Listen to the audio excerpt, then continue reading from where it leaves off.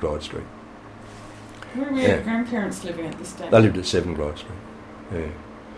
And they bought 7 Glyde Street. It was, in the First World War, it was a photographer's studio, one part of it, and the other part it was a dancing studio where they taught people to ballroom dancing.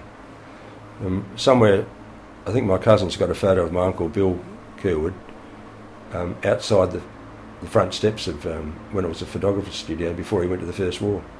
You can recognise the steps in the front door. Yeah.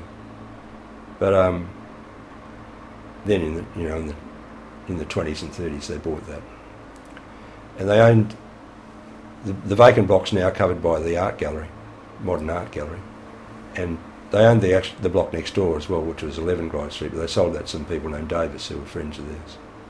They built that house. At Glyde Street, the other things we used to do, Sunday night, all the Dad's family would gather at 7 Glyde Street after dinner and come and they'd play the piano or play cards or tell lies and talk about where they'd been or who they saw, or and did your kids go too? Kids, yeah, we'd all go. And my oldest, I had another cousin, Stan Sharp and Tanya Sharp.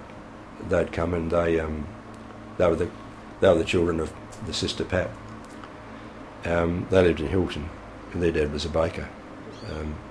They'd come on Sunday night, and we'd get bored with the oldies, so we'd go at the front, and sometimes we'd go up to the Jeffrey's shop and get an ice cream if they gave us the money. And then we used to go and stick the ice cream cone on Mrs. Lancaster's shop window. She was no wonder she was. No wonder she was a bit shirty with us.